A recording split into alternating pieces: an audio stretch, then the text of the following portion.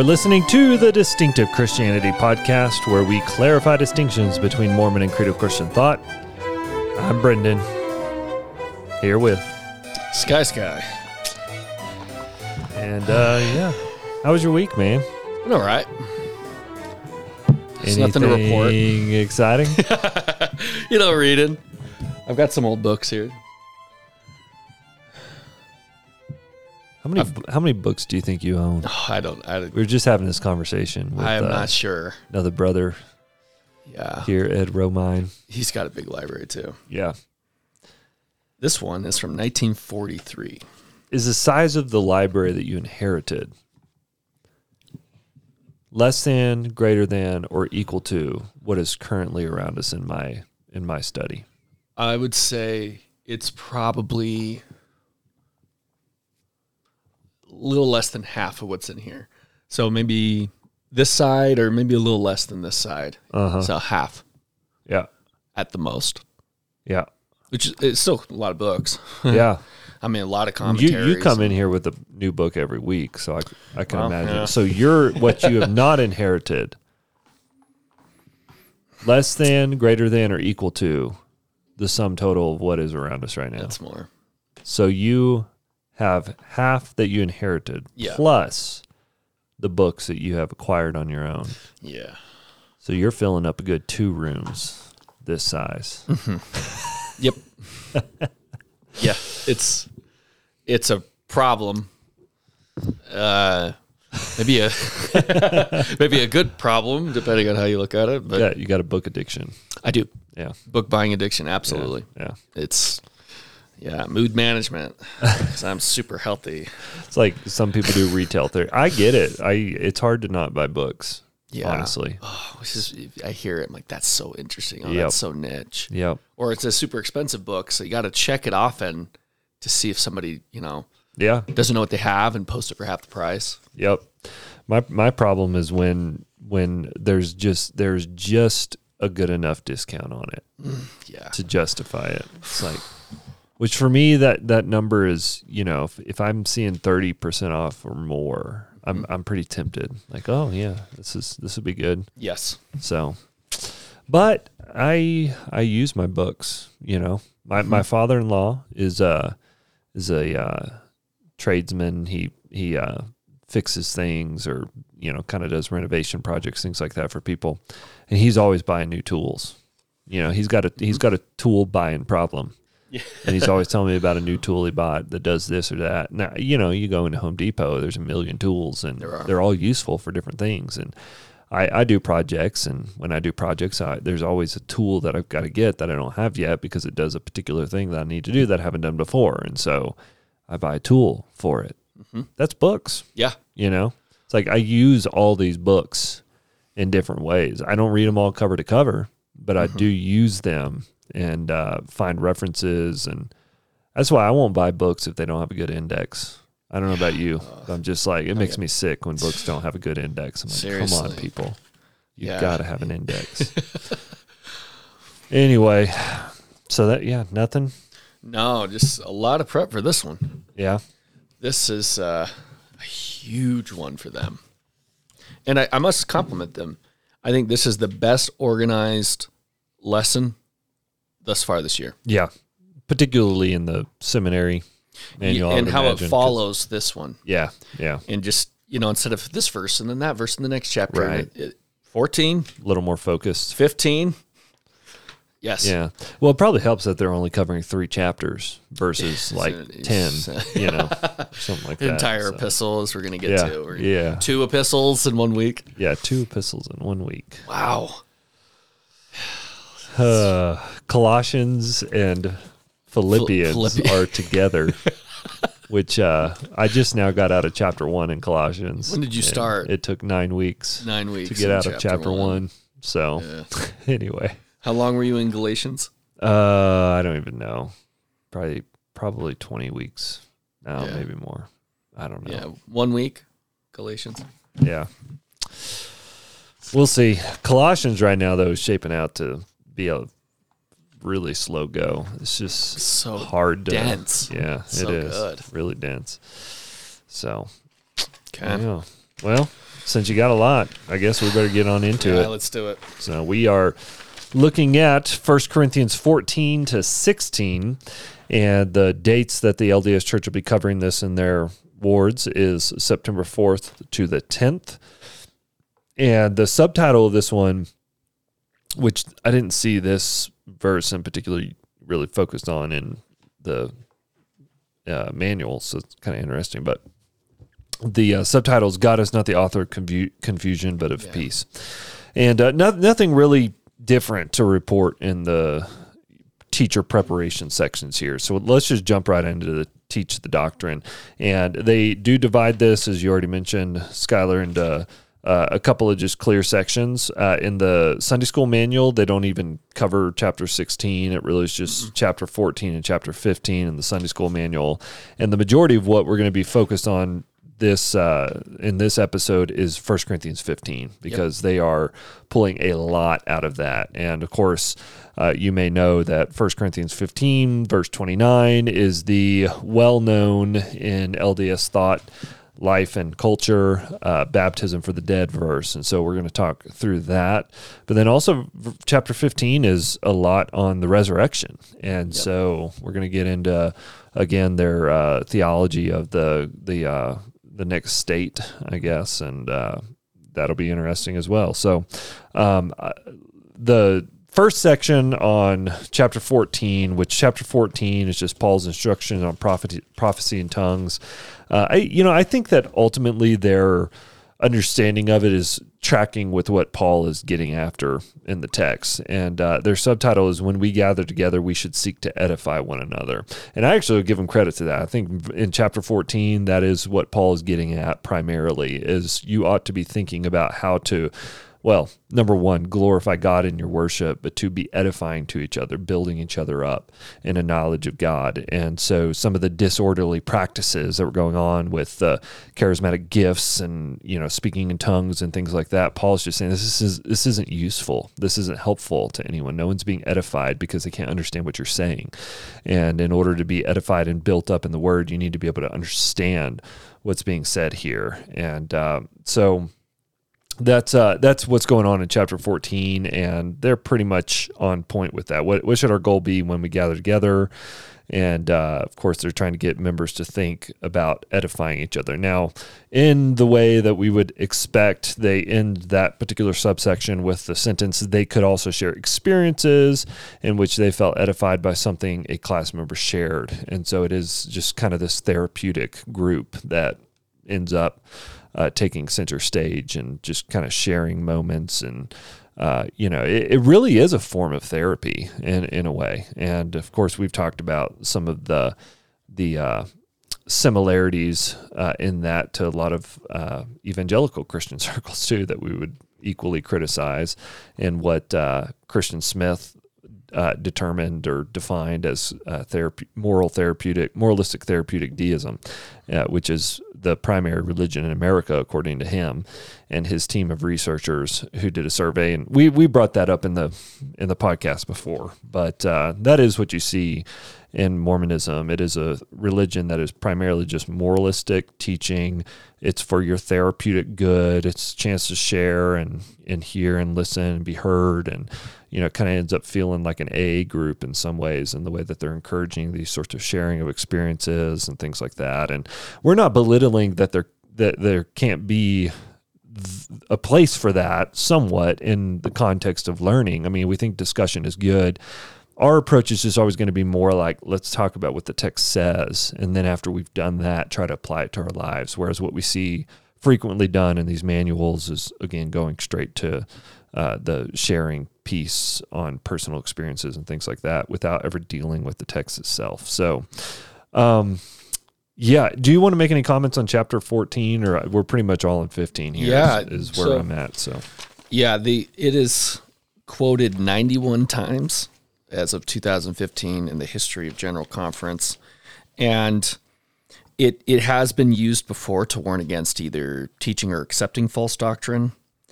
And it's been a basis of assuring the members that there is only one true church on the face of the earth that has the fullness of the gospel.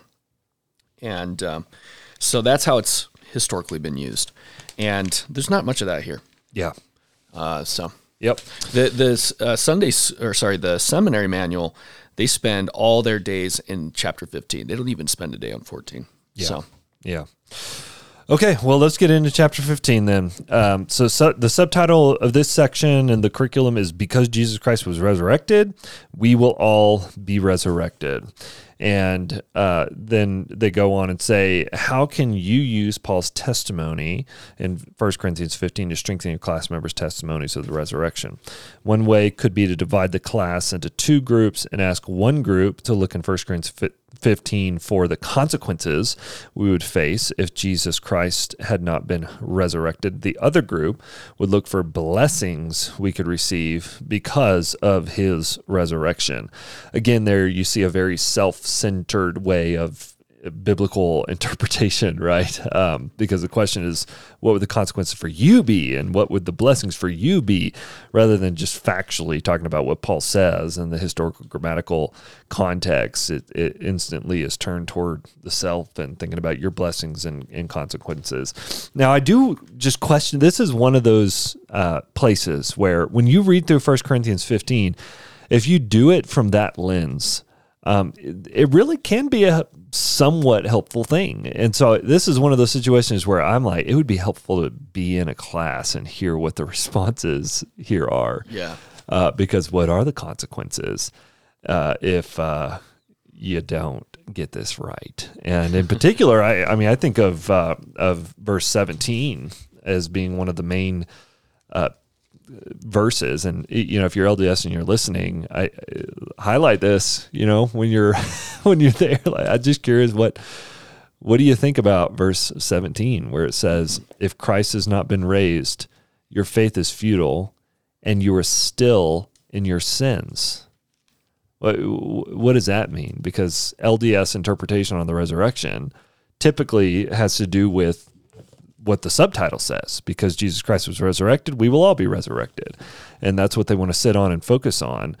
Well, what about the resurrection as it relates to salvation from your sins? And Paul's saying, if Christ has not been raised, your faith is futile. You got no reason to trust in him, and you're still in your sins. So how does the resurrection relate to us not being in our sins anymore? That's a fascinating question that, obviously we would say yes, the resurrection is essential to us knowing that Christ conquered sin and death, so that we are confident in the forgiveness of our sins. We're not in our sins anymore because Jesus has saved us from them. He paid the debt. The debt was accepted, payment accepted, ransom paid. We're no longer under condemnation for our sins. We have the confidence of forgiveness, and we have full confidence in glorification, not on the basis of what we're going to accomplish, but on the basis of Jesus's death and resurrection and ascension. And so that's the idea that Paul is getting at there. But that verse, of course, isn't really dealt with. But it could be based on this question. You're supposed to work through this, and you're supposed to say, well, what would the consequences be if Jesus didn't resurrect from the dead? Well, don't miss this one, right? This is an essential one to the truth of the gospel that we've been preaching all year. They go on and make reference to Christofferson quote. As I said, this could be helpful in this process to look through this Christofferson quote. So I'm going to go and jump there. It's in the additional resources and read this. It says, consider for a moment, this is Christofferson, consider for a moment the significance of the resurrection in resolving once and for all the true identity of Jesus of Nazareth and the great philosophical contests and questions of life. If Jesus was in fact literally resurrected, it necessarily follows that he is a divine being. No mere mortal has the power in himself to come to life again after dying. Because he was resurrected, Jesus cannot have been only a carpenter, a teacher, a rabbi, or a prophet. Because he was resurrected, Jesus had to have been a God, even the only begotten Son of the Father. And then he gives some quotes here. He says, therefore, what he taught is true, God cannot lie. Therefore, he was the creator of the earth, as he said. Therefore, heaven and hell are real, as he taught. Therefore, there is a world of spirits which he visited after his death. Therefore, He will come again, as the angel said, and reign personally upon the earth. Therefore, there is a resurrection and a final judgment for all. Fascinating to hear him say Jesus is the creator of all the earth. Yeah, and hell is real. Yep. Where on their charts do they have that? Yeah. Where's hell? Yep. Oh, yeah, it's not there. We'll get to that. Nowhere. They don't have hell on any of their charts or descriptions. Yep. That is fascinating, though. Just the disparity that's often there with saying well, heaven and hell are real. Okay, well, what is hell then, and who goes there? Right. Or you like, why would you say that? Yeah, and there's a bunch of these just in this included section. He is a divine being. He's a God. Yep. That's a second God. That's polytheism. But they wouldn't say that. They just never would affirm monotheism. No mere mortal at this stage, right? Or on this earth. His father did it before him. His father did it before him. His father did it before him. No mention of wife or wives, or, they'll just do it through the vague heavenly parents thing. They don't believe he's the creator of the earth. They believe he's the organizer of the earth. Yeah. With help. Yep. And as a helper to the Father. No chart in their plan of salvation. I have my missionary chart here. No hell there. And then also reign personally again on the earth. There's no sense of emphasizing him reigning now. Mm-hmm. And then final judgment for all. So it's yes, but what does that mean? Yeah. And so a lot of that stuff we'll get into. Yep. I think one thing to say too, just really quick, is the way they talk about it is this chapter, just generally, is very, of course, triumphalistic, you could say, and basically seeing Paul as addressing everything that they can use to promote their theological system. So here's one list, one scholar, BYU scholar, the 3 degrees of glory, the teaching power of the Holy Ghost, the purpose and continuity of the family unit, baptism for the dead. They really like to proof text 1 Corinthians. That was more than just chapter 15. Mm-hmm. But notice what they don't focus on is anything Paul makes central. So David Ridges, right, he says, among other things, Paul wrote of resurrection for everyone, baptism for the dead, and the 3 degrees of glory to the Corinthian saints.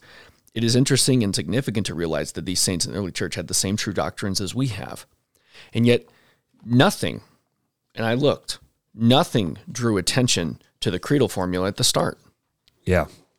Right? Yep. So they're going to focus on this verse that, as we'll get to, is, it's near impossible to know exactly what is meant. Yep. But they don't bring attention to this creedal formula from 3 to 8 or 9. That's right. That is actually what united the early church. Yep. And what unites Christians today. Yep, that's right.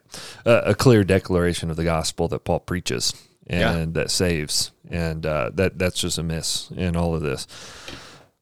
So they do go on, and let's go ahead and hit this first, because this is in the manual here, and then we'll hit the degrees of glory second. But we get into the last point under this subsection, and this is the end of the curriculum for the week. And they say here, 1 Corinthians 15 is one of the few places in the scriptures where baptisms for the dead are mentioned.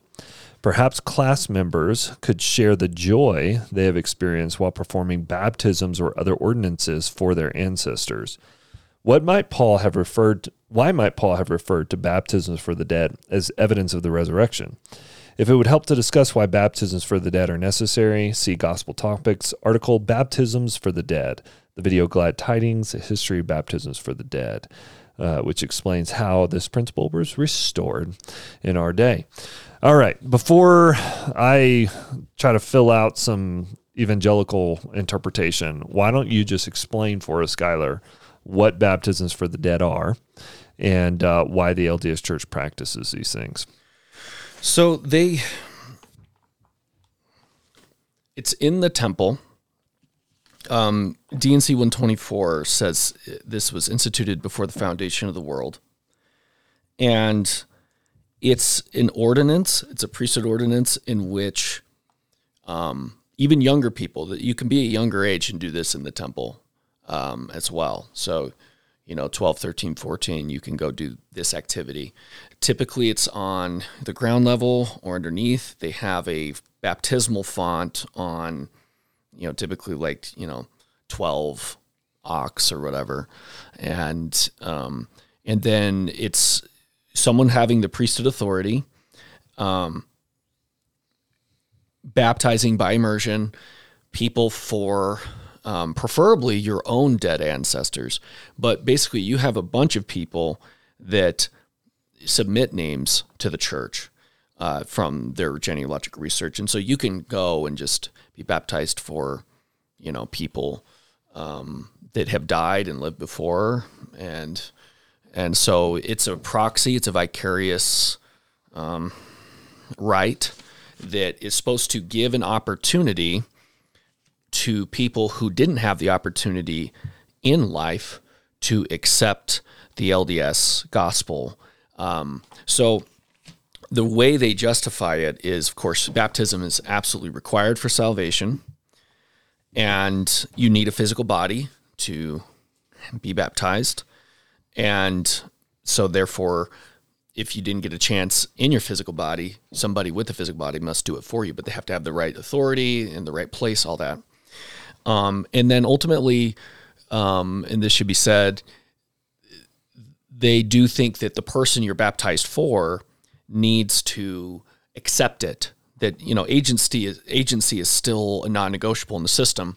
So someone can choose, but it's about giving them the opportunity to accept or reject, what that ordinance can provide. Yeah. So the idea is that it's happening on this side of the veil, they'll say, in this world, and that on the other side of the veil, in the spirit world, you have basically the equivalent of the LDS Church doing missionary work, preparing people to receive these ordinances.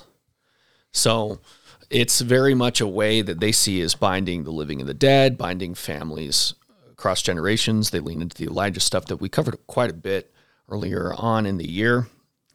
And they see it as really essential part of their unique truth claims as the one true church. Mm-hmm. And now it should be said, baptisms for the dead weren't practiced in the Kirtland Temple. Yeah.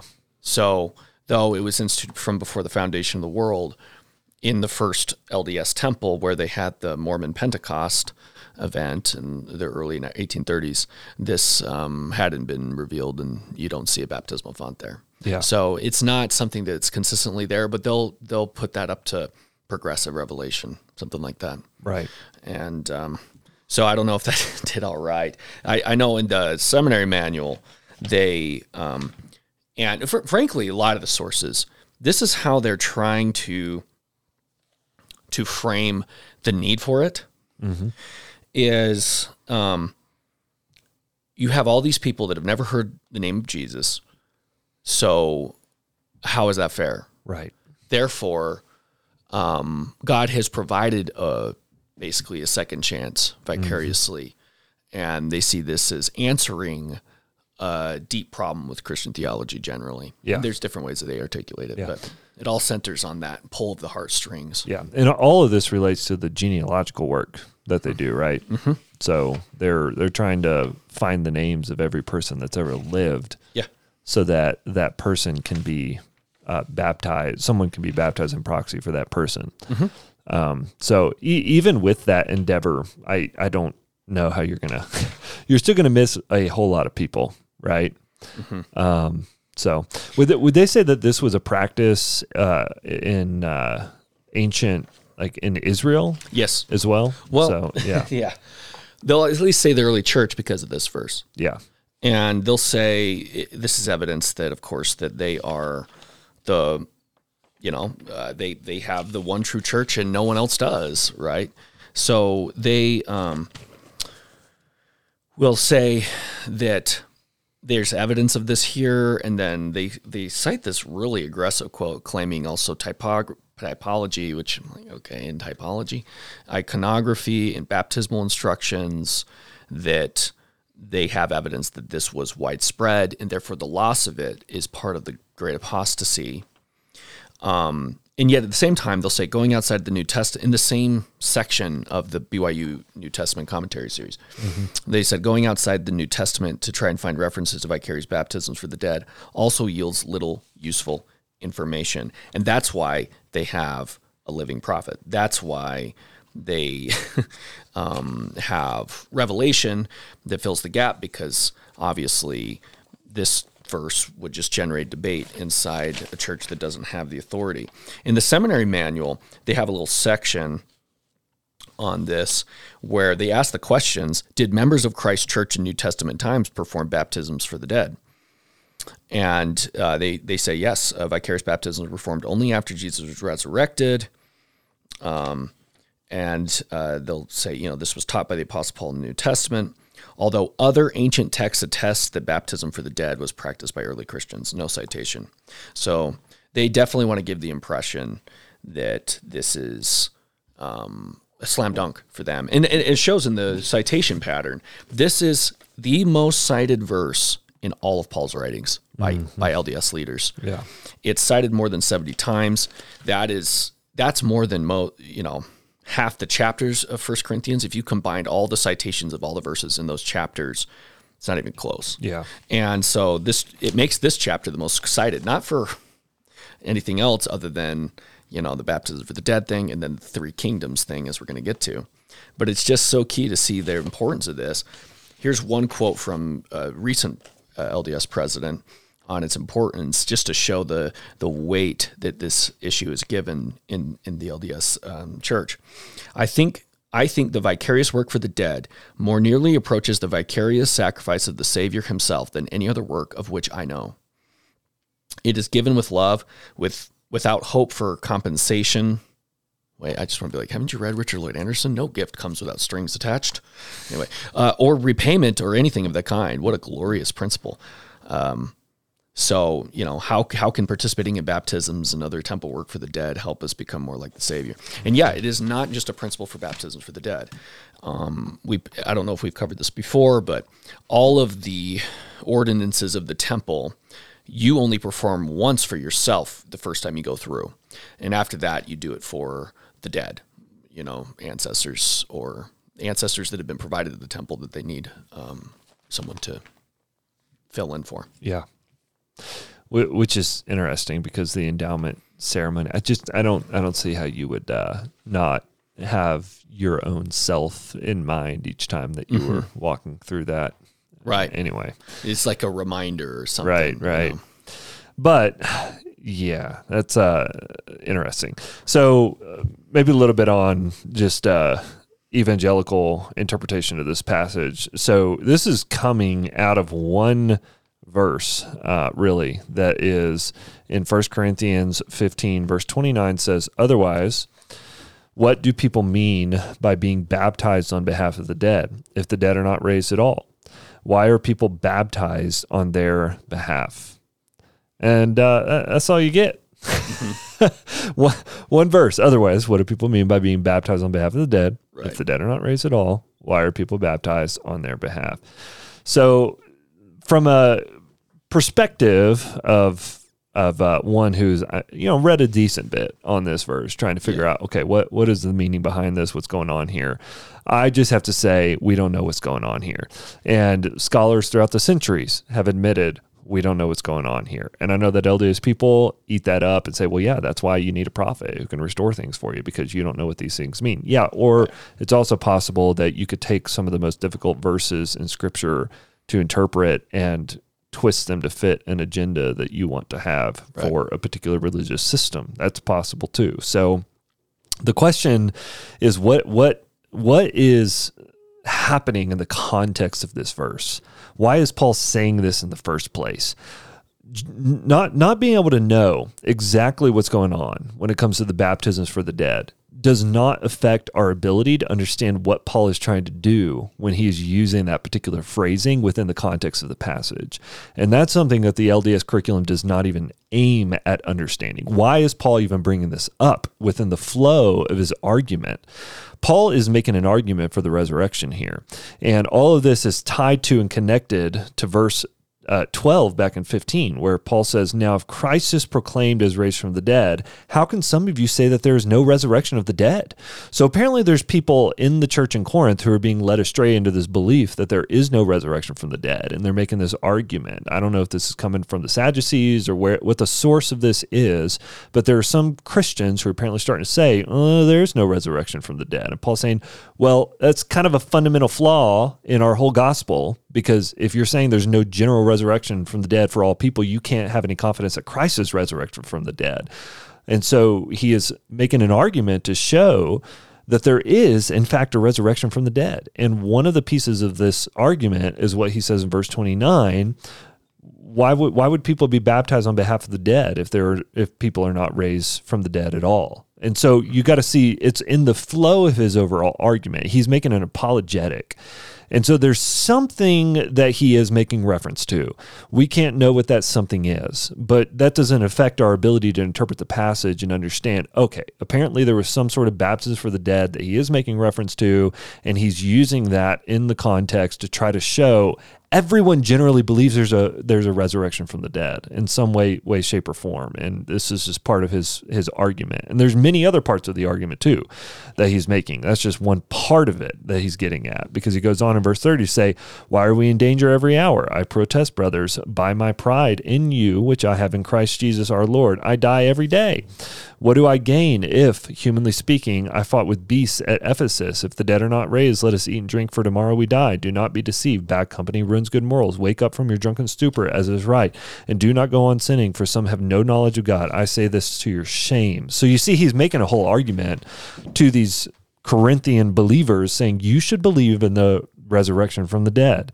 And so when we're interpreting the scripture, that's what we want to come to an understanding of, is what is the context, what's going on here. Now, we also want to use wise interpretive principles when we're dealing with passages like this that are difficult to understand. And one thing that you ought to do when you come to a passage of scripture and it's difficult to understand is quickly determine on the basis of your knowledge of scripture what it does not mean. So what does this passage not mean? Well, it cannot mean that souls are going to have a second chance to repent and believe in the gospel after death. How do we know that? Because there's clear scripture, Hebrews 9:27, "And just as it is appointed for man to die once, and after that comes the judgment." You die once, and after you die, there's the judgment. Or I can't remember if did we cover Acts 16? And let me just read this for us. So there's a passage of scripture in Acts 16, verse 19 to 31, which is an example of this same biblical teaching that there's judgment right after death. And it's a story that Jesus tells to make it clear that we're judged for our earthly life immediately after we die. And in the story, there's a rich man and a poor man. The rich man lives a life for himself. The poor man dies in humility and need. The rich man, upon death, goes to Hades, where he suffers immediately. But the poor man in the story goes to the place of Abraham, which would have been kind of a holding place in a Jewish understanding for souls until the resurrection of the dead on the last day. But this story depicts the rich man begging Abraham to give him a second chance. And listen to how Jesus puts it in this story. Luke 16:24 to 25. "And he called out, 'Father Abraham, have mercy on me, and send Lazarus to dip the end of his finger in water and cool my tongue, for I'm in anguish in this flame.' But Abraham said, 'Child, remember that you in your lifetime received your good things, and Lazarus in like manner bad things. But now he is comforted here, and you are in anguish. And besides all this, between us and you, a great chasm has been fixed, in order that those who would pass from here to you may not be able, and none may be able to cross from there to us.'" In other words, the moment you die, you're judged, and there is a chasm fixed that cannot be crossed. You're either in the blessing or you're under the curse upon death, on the basis of whether or not you've trusted in the promises of God. So we know that whatever baptism of the dead was, it was not a way for people to have a second chance in the afterlife. And that doesn't really even make sense within the context of the passage, that you've got to really eisegete that into the text to even get there. Now, secondly, the passage is not saying that baptism for the dead or even baptism for the living is necessary for salvation. That is obviously not being taught by Paul either, because he is making the claim that Jesus is the one who saves, right? I mean, that's the whole point of him preaching that little gospel piece that you already mentioned, Skylar, in verses 3 and following. Chapter 15, verse 3, Paul says, "For I delivered to you as of first importance what I also received, that Christ Jesus died for our sins in accordance with the Scripture, that he was buried, that he was raised on the third day in accordance with the Scriptures, and that he appeared to Cephas and then to the 12, and then he appeared to more than 500 brothers at one time, most of whom are still alive, though some have fallen asleep. Then he appeared to James, then to all the apostles. Lastly, as one untimely born, he appeared to me." So Paul is saying this is the truth of the gospel that we are defending. Jesus died for sins. That's how your sins are dealt with. They are dealt with by Jesus dying for your sins and resurrecting in victory over them. That's what conquers. That's what deals with. That's what pays for your sins. So baptism is not and cannot be understood here as a way that we earn salvation. And that's, of course, a fundamental teaching within the LDS Church. Baptism is necessary for salvation. You've got to do these works of baptism for salvation, and that's clearly contradictory to the very ideas that Paul is getting at in this passage. In fact, if I had backed up to just verses 1 and 2, chapter 15, Paul says, "Now I would remind you, brothers, of the gospel that I preached to you, which you received, in which you stand, and by which you are being saved." You're being saved by the gospel. Right. The gospel is what? It's what he goes on to say in verse 3 and following. It's what Jesus accomplished. It's not what we're accomplishing. And so you need to hold fast to the gospel that Paul preached, is the point that he's making all throughout chapter 15. And the gospel he preached, of course, is a resurrected Christ. So we know then what he is not saying. He's not saying we do works to gain salvation for us or for anyone else. Jesus is sufficient. So what is Paul talking about? Well, I hope you see by now, in one sense, it doesn't really matter what Paul is talking about. And that's kind of what I was trying to show there at the beginning. In 1 Corinthians 15, Paul's making this argument that Christ rose from the dead. That's his point. He really rose from the dead. It isn't a mythical story. It actually happened. He is alive. He physically resurrected. And he's presenting an argument that the Corinthians would understand. Apparently, whatever it is that they knew, this would make sense to them. And so Paul is arguing something that makes sense to them about this point on baptisms for the dead. So what are these baptisms for the dead? Three main interpretive possibilities here. And I favor the third one, but you came in, Skylar, and started mentioning another one that you heard recently that's a more recent interpretation. And I actually, as I've been stewing on it a little bit, I'm like, that actually makes sense within the context somewhat. But here are the three possibilities of the baptisms for the dead. Some people say Paul's referring to a pagan ritual that was common in Corinth that would have proved his point that people believe in the resurrection. So essentially there's some pagan folk religious thing that was happening in that particular area, and people were participating in that ritual. Perhaps some of the Christians were even still participating in it, and Paul doesn't say it's wrong in and of itself. He's just using it as a means to argue his point here, which is that people generally believe there's going to be a resurrection from the dead. Even the pagans believe there's going to be a resurrection from the dead because they're doing this practice. And so people generally understand that this is the case. This is just one defense as to why you should believe that there's going to be a resurrection from the dead. That's what he could be saying to the Corinthians here. Now, contrary to what you just read from the LDS stuff, there is little to no evidence in the ancient world of baptisms like this. Proxy baptisms, all the scholars I've read are like, there's little to no evidence. And so this is one of the least likely interpretations because you're really working off of a few possible allusions to baptisms for the dead that were happening in pagan religion in the area. There's absolutely no evidence of it happening in Judaism or Jewish circles. And so it would be a stretch. And I'd be fascinated to hear if any scholars have come up with evidence. But all of the scholars I've read are like, there's no evidence that this is happening in the ancient world, except for a few possible allusions, which makes it difficult to grasp onto as the most likely interpretation in my view. The second possibility is that the Christians were actually baptizing the corpses of people who had believed the gospel but died before they could be baptized. So it could be that they're baptizing dead corpses that were belonging to people who believed and weren't able. So like deathbed conversions, things like that. That was actually the most common view of the early church fathers. And I don't think that that's the most likely one either. The third interpretation that is the one that I tend to favor is that Paul is speaking of the living person as if they occupy a dead body. So when you're baptized, you're being baptized in a body that will die. Paul refers to the body in Romans as a body of death. And so in that sense, you're being baptized on behalf of the dead body that you possess because you have hope in the resurrection of that body in Christ. So basically, the body that you now live in is a body that will die. So Christian baptism is baptism on behalf of your dead body in the hope that you're going to be resurrected to eternal life in a body that will not ever die. And I think that interpretation makes sense because Paul goes on to use this sort of language in verse 30, the verse right after he says, why are we in danger every hour? I protest, brothers, by my pride in you, which I have in Christ Jesus our Lord. I die every day. So I think Paul is using this idea of death in kind of a metaphorical sense and not in a literal sense. So I think the point he has in mind is that there's a sense in which we are living in dead bodies. We are dying every day. And so when we're baptized on behalf of the dead, we're being baptized on behalf of our dead body in the hope that we're going to be resurrected to a new body.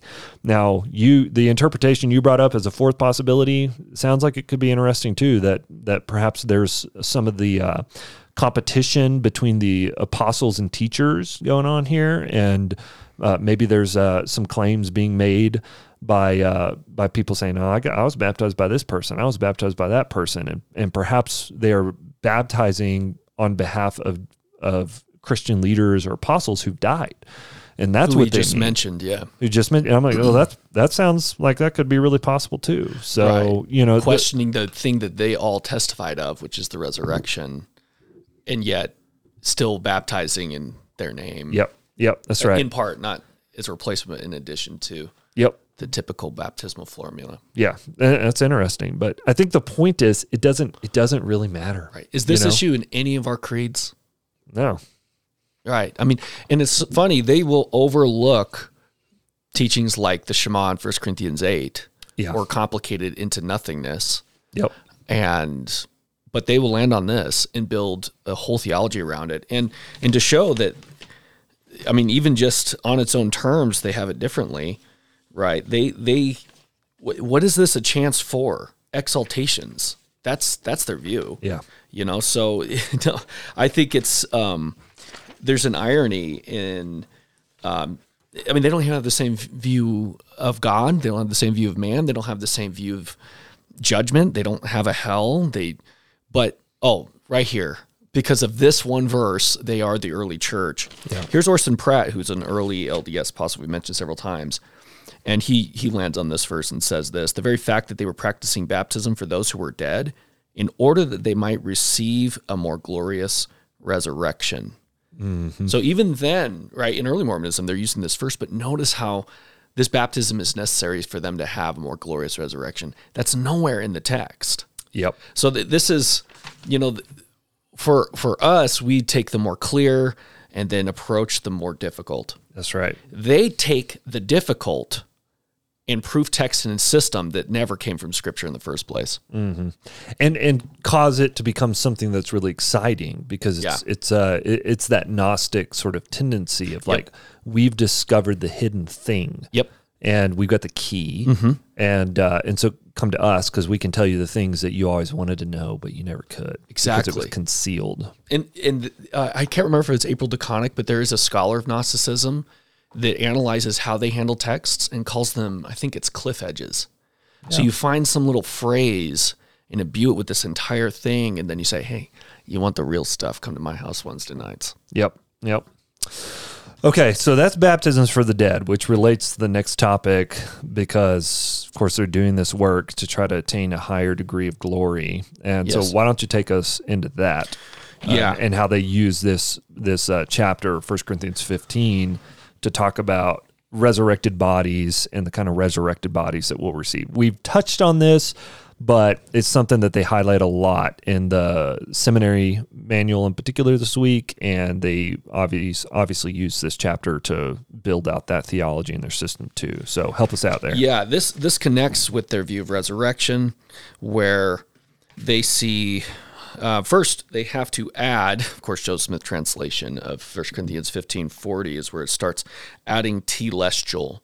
And so they'll be like, Paul is this and that. And you're like, wait, what? He doesn't mention telestial. But the idea is all will be resurrected. But based on the level of progression or worthiness, however you want, righteousness, obedience, whatever term you want to use to be a fill-in for not just works, but the type of person that would do those things, you will achieve on your merit the degree of glory that your body is resurrected in. And that degree of glory that you're resurrected in will reveal what kingdom you're going to belong to. So that's kind of how they frame it.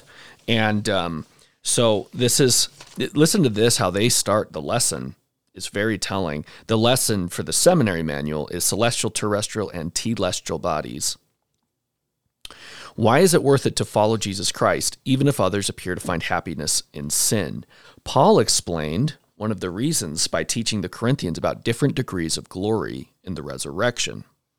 This lesson can help you strive to be worthy of a celestial resurrection through Jesus Christ. And now this is sometimes they have this like object lesson to start the class.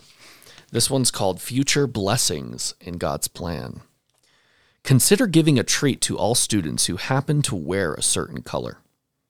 Ask students who are not wearing that color if they would have wanted to know about this reward and how to earn it before they came to class.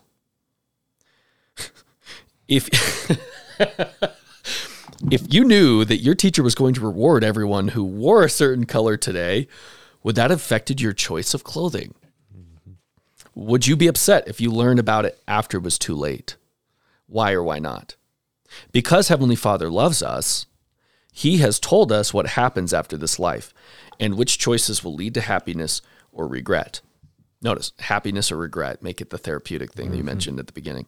As you study the scriptures today, as if this is taught in the scriptures, look for truths that can motivate you to make choices that lead to eternal happiness. Mm-hmm. That's how they frame it. Yeah. So that whole, fullness of the gospel being restored thing, this is anti-gospel. and that's what ties it all together, right? So as part of their activity, they're supposed to draw the plan of happiness, both the premortal, mortal, and post-mortal expectations based on their system. Once again, with some proof text here and there, especially with Joseph Smith's correction. So it is, why is it important to know the truth in Heavenly Father's plan? We'll come back to drawing the plan. I just want to include this first. Thomas S. Monson, he was a recent LDS president, right? He says this in a talk called The Race of Life. It is the celestial glory which we seek. It is in the presence of God, I would say God's, we desire to dwell. It is a forever family in which we want membership.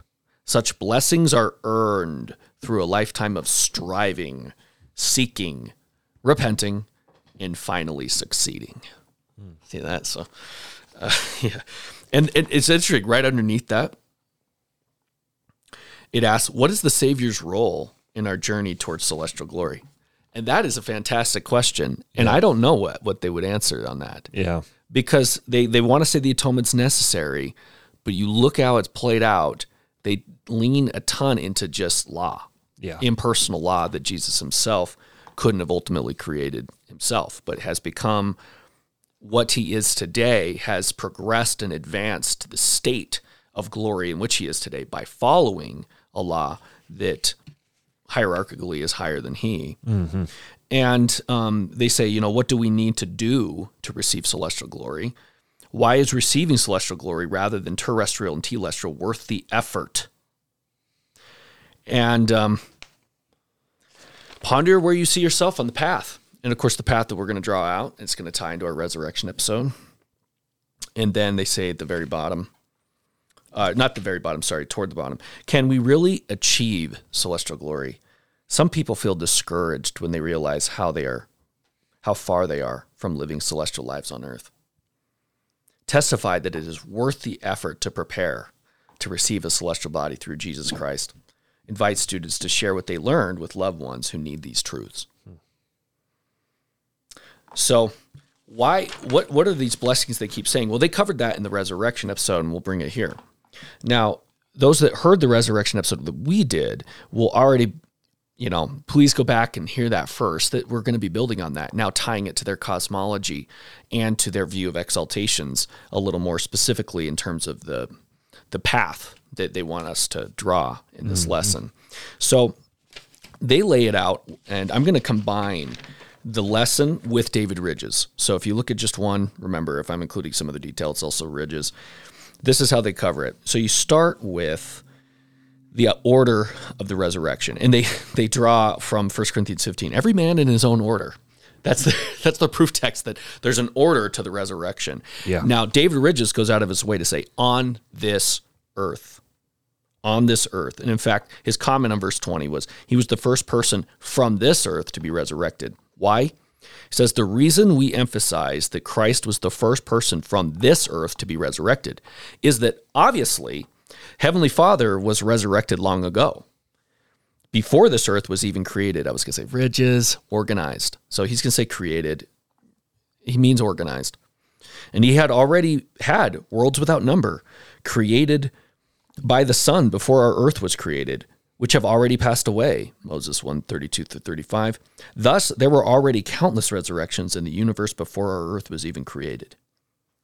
Okay, so when it's the first fruits, they mean the first fruits of this earth, just as when you say, who is God? Well, Heavenly Father is the God for this earth. So there's always some little phrase you got to add to make the system work if you try to tie them to biblical language consistently.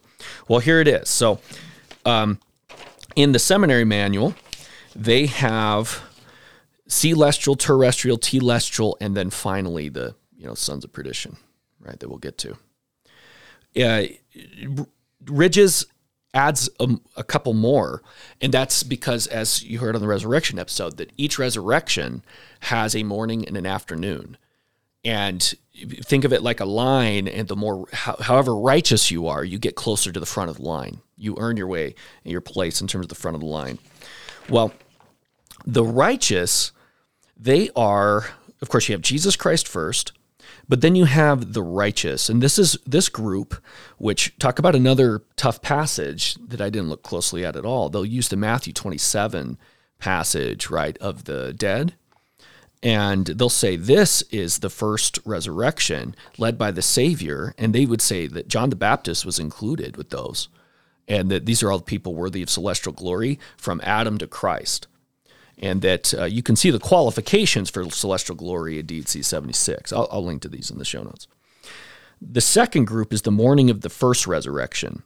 Now, this is the resurrection of the same quality, worthiness of celestial glory of people, but just from Christ's first coming to his second coming. Then you have this third group. Now we're getting into terrestrial. And these are those who are worthy for terrestrial glory.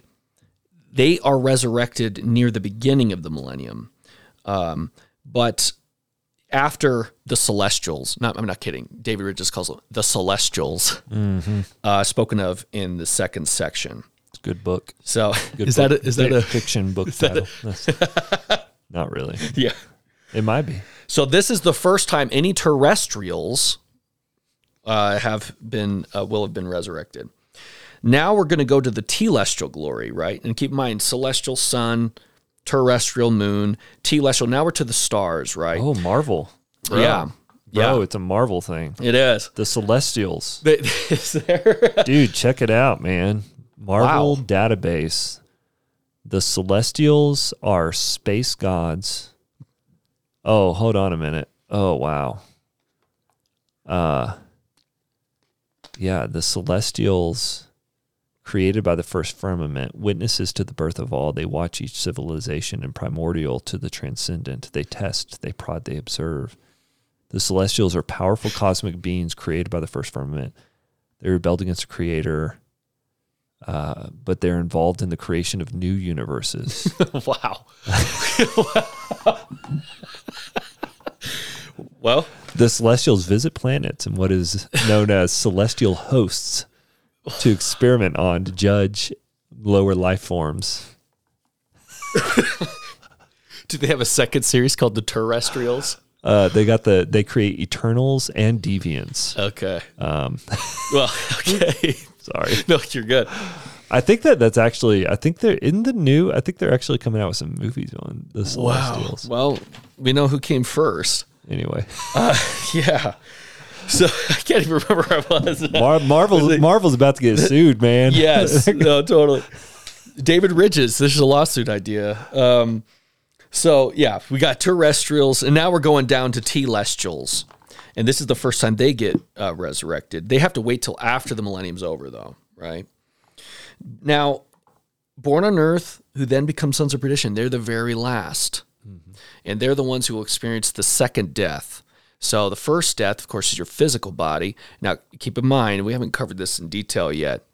You have, and there's some differences in terminology, but conceptually, this is Mormonism. You have an intelligence that's always existed. Is he as eternal as the intelligence that's in God's body? Okay. Now, eventually, you advance to the point where you get a spirit body, and then you advance to the point where you get a physical body. And then those of us who have physical bodies are advancing in glory to become gods if we're righteous and worthy and smart enough. And yes, knowledge is a key to exaltations. That was a prominent early Mormon teaching. So the idea of sons of perdition receiving the second death is the spirit body dying. But that doesn't mean that, first off, there's no hell, as we're going to get to, but it just means they're reduced back to the intelligence. So they're going down the stairs instead of up the stairs. So that's key to know, that Mormonism, in Christian theological terms, is necessarily and essentially trichotomous. Yeah. The three parts, as is Kenneth Copeland. But anyway, so the now to go back over why all this emphasis on, like, you want to make sure you're celestial, like, don't you worry, like, don't you? It's first off, in early Mormonism, of course, there's advancing between the kingdoms. Right. Which is more philosophically consistent. If you think of how they value agency, you wonder how God could ever be a limiting factor in someone's progression. Mm-hmm. And early Mormons saw this in endless progression. And by the way, they didn't just emphasize three kingdoms. But now that they've had this, kind of stopping point between the kingdoms, the consequences of one life, meaning this one for them, and where you end up in the kingdom, you can progress within that kingdom, but you have eternal ramifications. So a celestial body still can procreate, stays married, and of course, it stays in a family relationship. As Monson said, families forever. And the power of increase, the power, nature to live as husbands and wives, that's all preserved. But once you get down into terrestrial and telestial, there's no procreation. That's like the worst thing ever. Oh my gosh. You will not be able to procreate. Yeah. You cannot be married. You are separate and singly forever. Power of procreation is removed. Like a dog, you fix. You're fixed.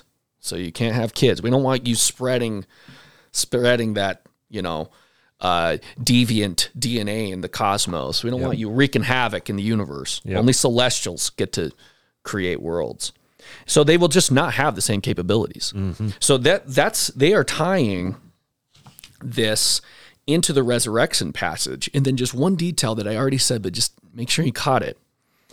You don't know what glory ultimately you're going to be in until you see the type of body you have. Mm-hmm. So it's like a game, right, where you have the reveal at the very end. It's like, oh, I have a celestial body. I got celestial glory. Yep. Right? And so, ultimately, you can see now why it makes so much sense to emphasize worthiness and obedience and knowledge in this system, right? So why do I keep bringing up this hell point? Because it's not there. So this, and so if you hear an LDS using hell, they mean it metaphorically. They don't mean it actually place of burnings of conscious torment, let alone eternal. Now, here's part of the irony with that, is that the Book of Mormon does have it. So here's one where I am going to bring up the Book of Mormon. So here I've got this chart in Preach My Gospel, the one I used, and it has premortal life. You've got, of course, a premortal council. You have the creation, they say it's organization, the fall, really the descent. Then you have earth life, and they list faith in Jesus, repentance, baptism, gift of the Holy Ghost, endure to the end. Then you have physical death. Then you have the spirit world. And you have this temporary middle space where there's paradise, and then there's prison. And now to be fair, some LDS leaders in the past, there was a part of the prison that was like a purifying fire. Sandra Tanner's hilarious. She calls this Mormon purgatory. Mm-hmm. And this is where you're purged of your sin, and then we'll figure out what to deal with you. Yeah. But it's a temporary thing anyway. And so this spirit world, and then the resurrection and the judgment happens, right? And then basically the resurrection is the judgment, and whatever body you have will determine which kingdom you're in. Telestial being the stars, the lowest, terrestrial being the likened to the moon or the middle, celestial, the sun at the top. And so that's their system. But in the Book of Mormon, it's very different. You have heaven and hell, right? And some of this, I think, is inspired by debates that are happening in Joseph Smith's day, right? He was surrounded by universalism. This is a time when universalists are writing pamphlets, giving sermons, saying that sin did not deserve endless punishment. Hell is a bugbear. Satan is a non-entity, depending on how extreme the universalist was. But at the end of the day, all will ultimately be saved. And that, how could a God of love punish men endlessly? We know that Joseph Smith, at 21 years old, lived with a family of universalists. In fact, his dad probably was at one time a member of the Universalist Society. So we know Universalist pamphlets were in his area. And yet, in the Book of Mormon, we see Smith being partial to Methodism coming out, and he was for a season. In the Methodist Presbyterian debates, he sided with the Methodists. And so the Book of Mormon, interestingly, does not support universalism. Now, it is weird that in an ancient white Native American civilization, they're debating exactly what Joseph Smith was hearing debated in his time, right? Based on biblical categories that were non-existent in ancient America. Yep. But the fact of the matter is, though, in the Book of Mormon, you have eternal punishment that says eternal is the life of the soul. And in fact, only the devil says there is no hell in 2 Nephi 28, all this. And yet, within the year of the publication of the Book of Mormon, you have an 1830 revelation, D&C 19, that was given to a guy named Martin Harris, who is fundamental in the coming forth of the Book of Mormon, one of the witnesses thereof and all that says that it is not written there shall be no end to this torment, in which eternal punishment no longer means eternal. It just means, it's like for emphasis, but it has an end. And from then on out, we see Smith belittling hell, saying, oh, we go to hell, we'll turn it into heaven, whatever. And from there, we have a very mixed message. So John Woodsoe, who I'm going to bring up a couple times, if I don't get to him, I'll put it in the show notes. He's one of the more interesting LDS apostles. He literally says in one of his writings, in the Church of Jesus Christ of Latter-day Saints, and it does say the full name, there is no hell. Mm-hmm. This is an LDS apostle, one of the most important at the turn of going into the 20th century. There is no hell. All will find a measure of salvation. The gospel of Jesus Christ has no hell in the old proverbial sense. Now remember, Christofferson in the manual said because of Jesus Christ's resurrection, we know heaven and hell are real. Where is hell on your charts, Christofferson? Mm-hmm. Where is it? Your predecessor said there is no hell. And once again, the closest thing you can find to it is actually not hell. It's this like Mormon purgatory in spirit prison where the wicked are just purified. So, by the way, you can even see this in D&C 76. So in 1832, a passage they're citing all over the place because it shows the qualifications for each degree of glory and each level of resurrection. In the 1832 version, it does talk about punishment being throughout eternity, and it talks of eternal sufferings. And Sandra caught this. Yet in the published version today, it took out throughout eternity and turned it into in eternity twice. And it took out the term eternal so that it just says sufferings. Yeah. It doesn't say eternal suffering. So even in the 1832 version, published version of D&C 76, you see that the universalism hadn't taken over yet.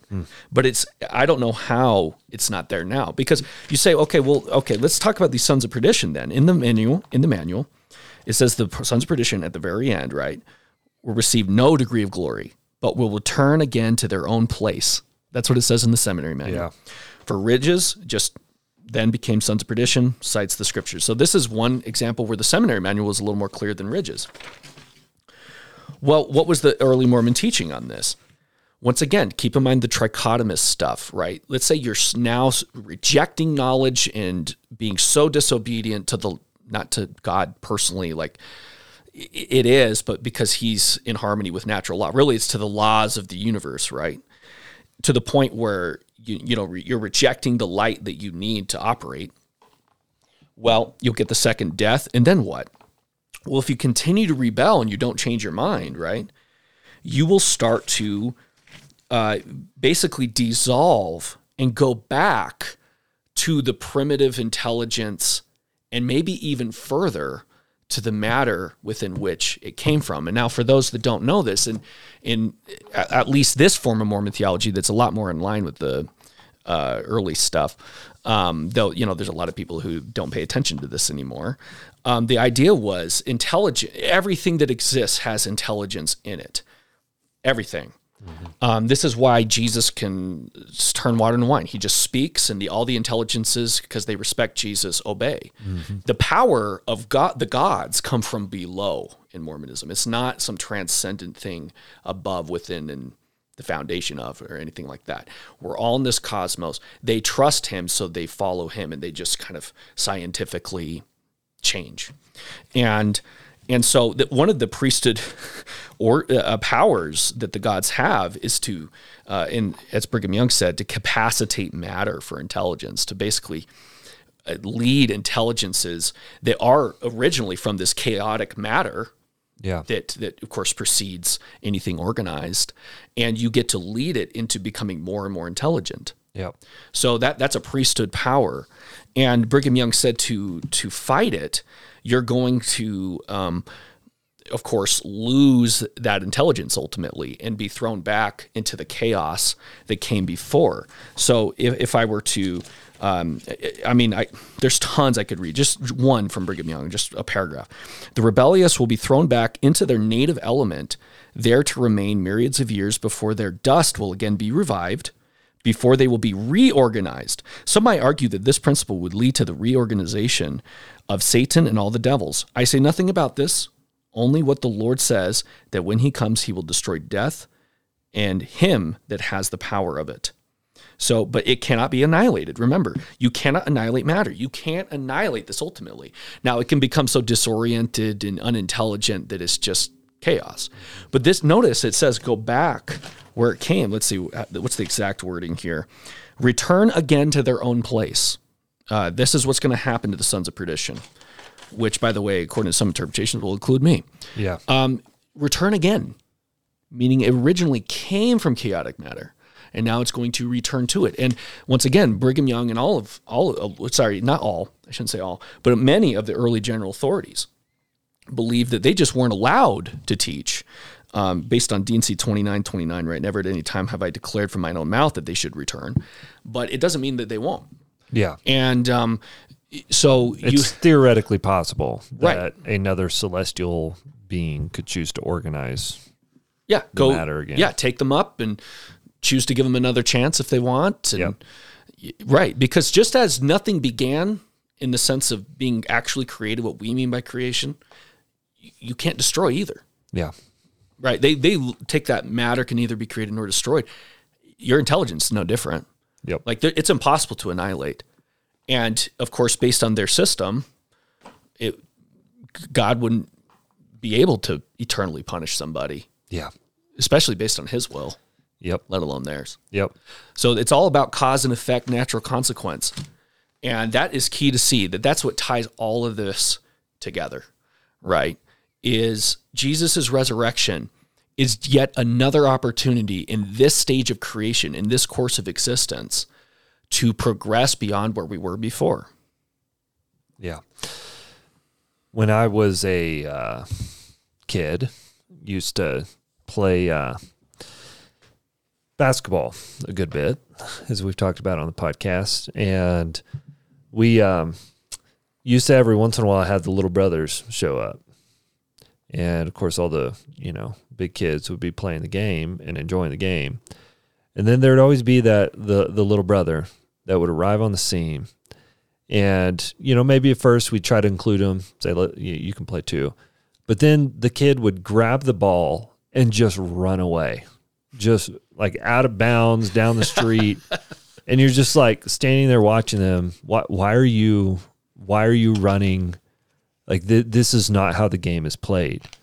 And we all know intuitively that the rules help us to enjoy the game. So we need boundaries. You need, you can't have an endless expanse of basketball court. You need to have a set fixed area. And you say the game is played within this court, and you go and you enjoy the game within the court.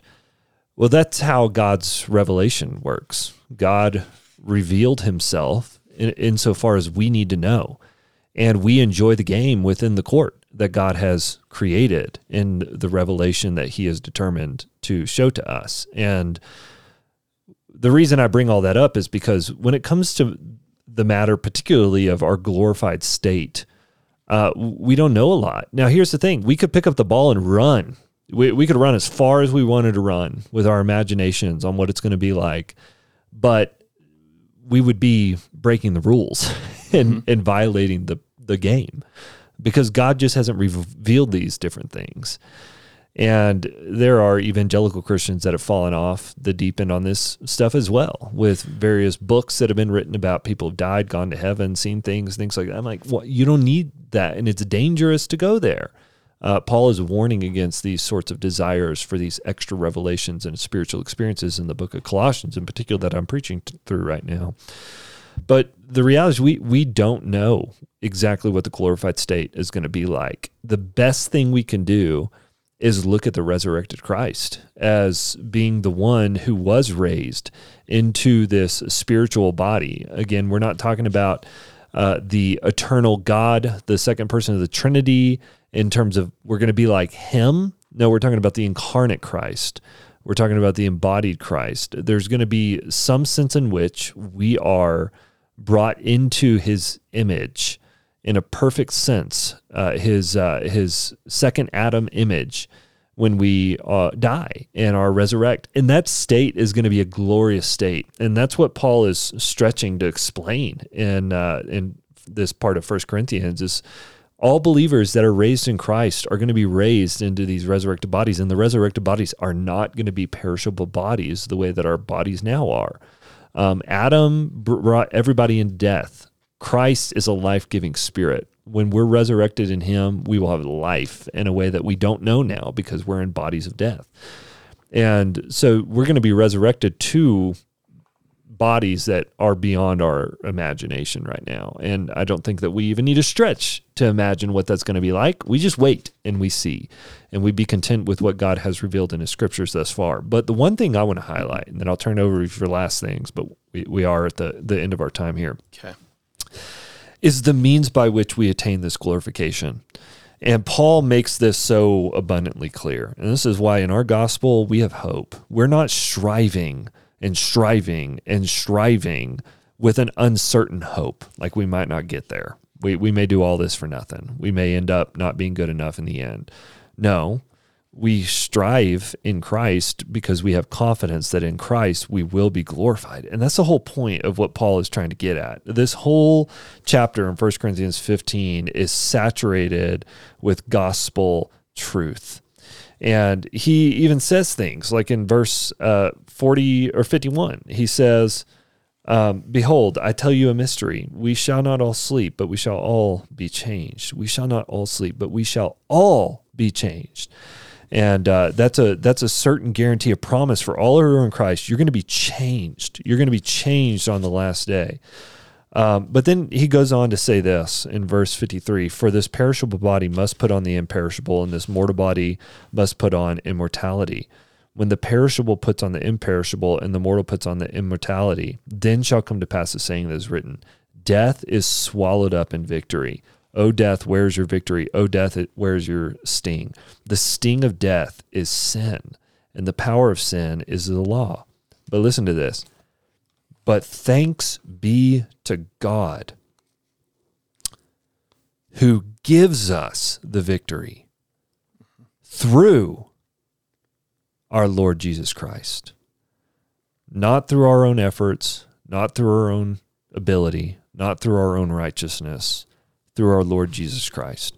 We have a hope that we will one day see the end of death altogether because of Jesus. And so our trust, our hope, our faith is in him. And that's what Paul is trying to put the Corinthians' minds on. Look at Jesus. He's your hope of the resurrection. He's your hope of everything that's to come, of all your future. All of it is in him. He's conquered death. He's the one who resurrected. You will resurrect in him. These are guarantees for the one who is in Christ by faith.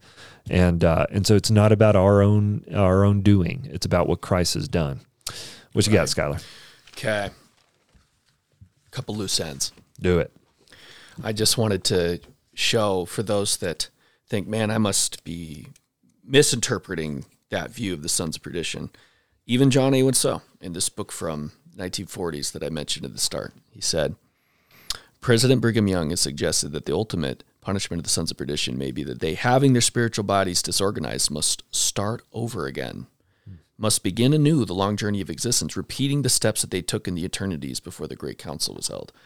Showing, I know they'll be like suggest, but anyway, that's there. And once again, to just show that it's not just me saying this, Brigham Young didn't just stop at 3 kingdoms.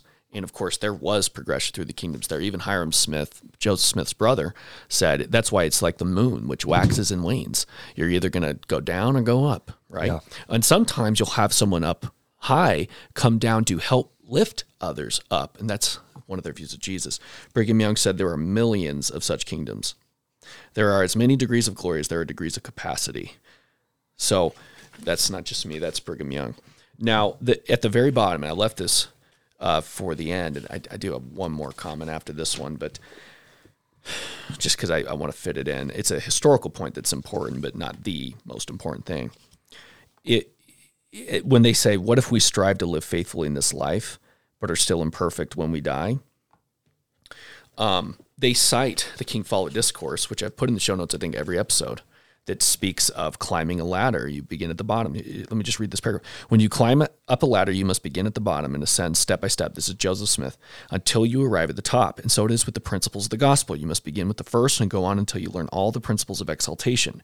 But it'll be a great while after you have passed through the veil before you will have learned them, showing he thinks it's not just you're resurrected and then that's it. Yep. It is not all to be comprehended in this world. It'll be a great work to learn our salvation and exaltation, even beyond the grave. There's no night that cometh where no man can work, like Jesus says in John 9. So I do think that's interesting that they put that at the bottom with that question in the lesson for this. One point, they take the flesh and blood point and make it a point about blood. This is, remember that Joseph Fielding Smith quote you read in an earlier episode? Mm-hmm. That's not just him. There's this Nelson quote that's unbelievable that says, really quickly, by the shedding of his blood, this isn't a talk called the atonement, his and our physical bodies could become perfected. They could again function without blood. Just as Adam's and Eve's did in their paradisiacal form. Paul taught that flesh and blood cannot inherit the kingdom of God. Therefore, this mortal must pass on immortality. So, they think part of the atonement is purifying of the blood. Now, this impulse that we saw throughout the baptisms for the dead, it reminds, and once again, Roman Catholicism, they have the Trinity. They have the scriptures. I don't think they're faithful enough to them. They have Christology, and then they've unfortunately rejected the gospel. Mm-hmm. Okay. That being said, notice the same human impulse, the fallen human heart. And doesn't this idea of like, well, you got to give them more of a chance, this idea remind you of, in a sense, what Luther's reacting to? Yeah. With purgatory and indulgences. Now, the difference, of course, would be, and most most people get this wrong, purgatory is only for the saved. In other words, there's nobody that goes from hell and up into purgatory in Roman Catholic theology. Purgatory is to purge the saved who have not, are not fit for heaven yet. Yeah. And indulgences and other suffrages were there not to pay for the guilt, but to pay the penalty. So there's a sense in which you could participate in easing the penalty for sin. Only God could pay for guilt. Anyway, a lot of people get that wrong. My point is this. Whenever we hear the apostasy narrative, and I'm sure you've come across this, where LDS will lean into the Reformation and then just say we were a more pure form of it because they didn't have the priesthood authority. You needed these were primitivists that needed a supernatural revelation. These aren't the form of primitives that will just go to the New Testament text and try to recreate the early church. Right. And so there's an irony in them claiming Luther as part of their story for the restoration, when in fact, and this isn't just me that said it, none other than the LDS General Authority, B.H. Roberts said it, that the Reformers left more truth in Rome than took out. Yeah. And I just want to point out that irony, that how many times in apologetics, Ted Callister and all that, they've used the Protestant polemic, typically a very superficial form of it, to argue historically about the need for restoration, not reform, but restoration. And yet, when they argue for baptisms for the dead, they're arguing based on this desire to connect the living and the dead in an unscriptural way that had corrupted the church of the Middle Ages, from which we needed reform. And I think that's a point that's why I'm here. This is the kind of point that I think would often get neglected on a subject like this, but it came to mind, and I'm not the first to see this. I'll put more stuff in the show notes, including another debate that we didn't have time to get into. Yeah. Well, fun stuff. We're on to 2 Corinthians next week, so we'll see you for that. 2 Corinthians 1-7. Be ye reconciled to God is the subtitle. We'll see you then.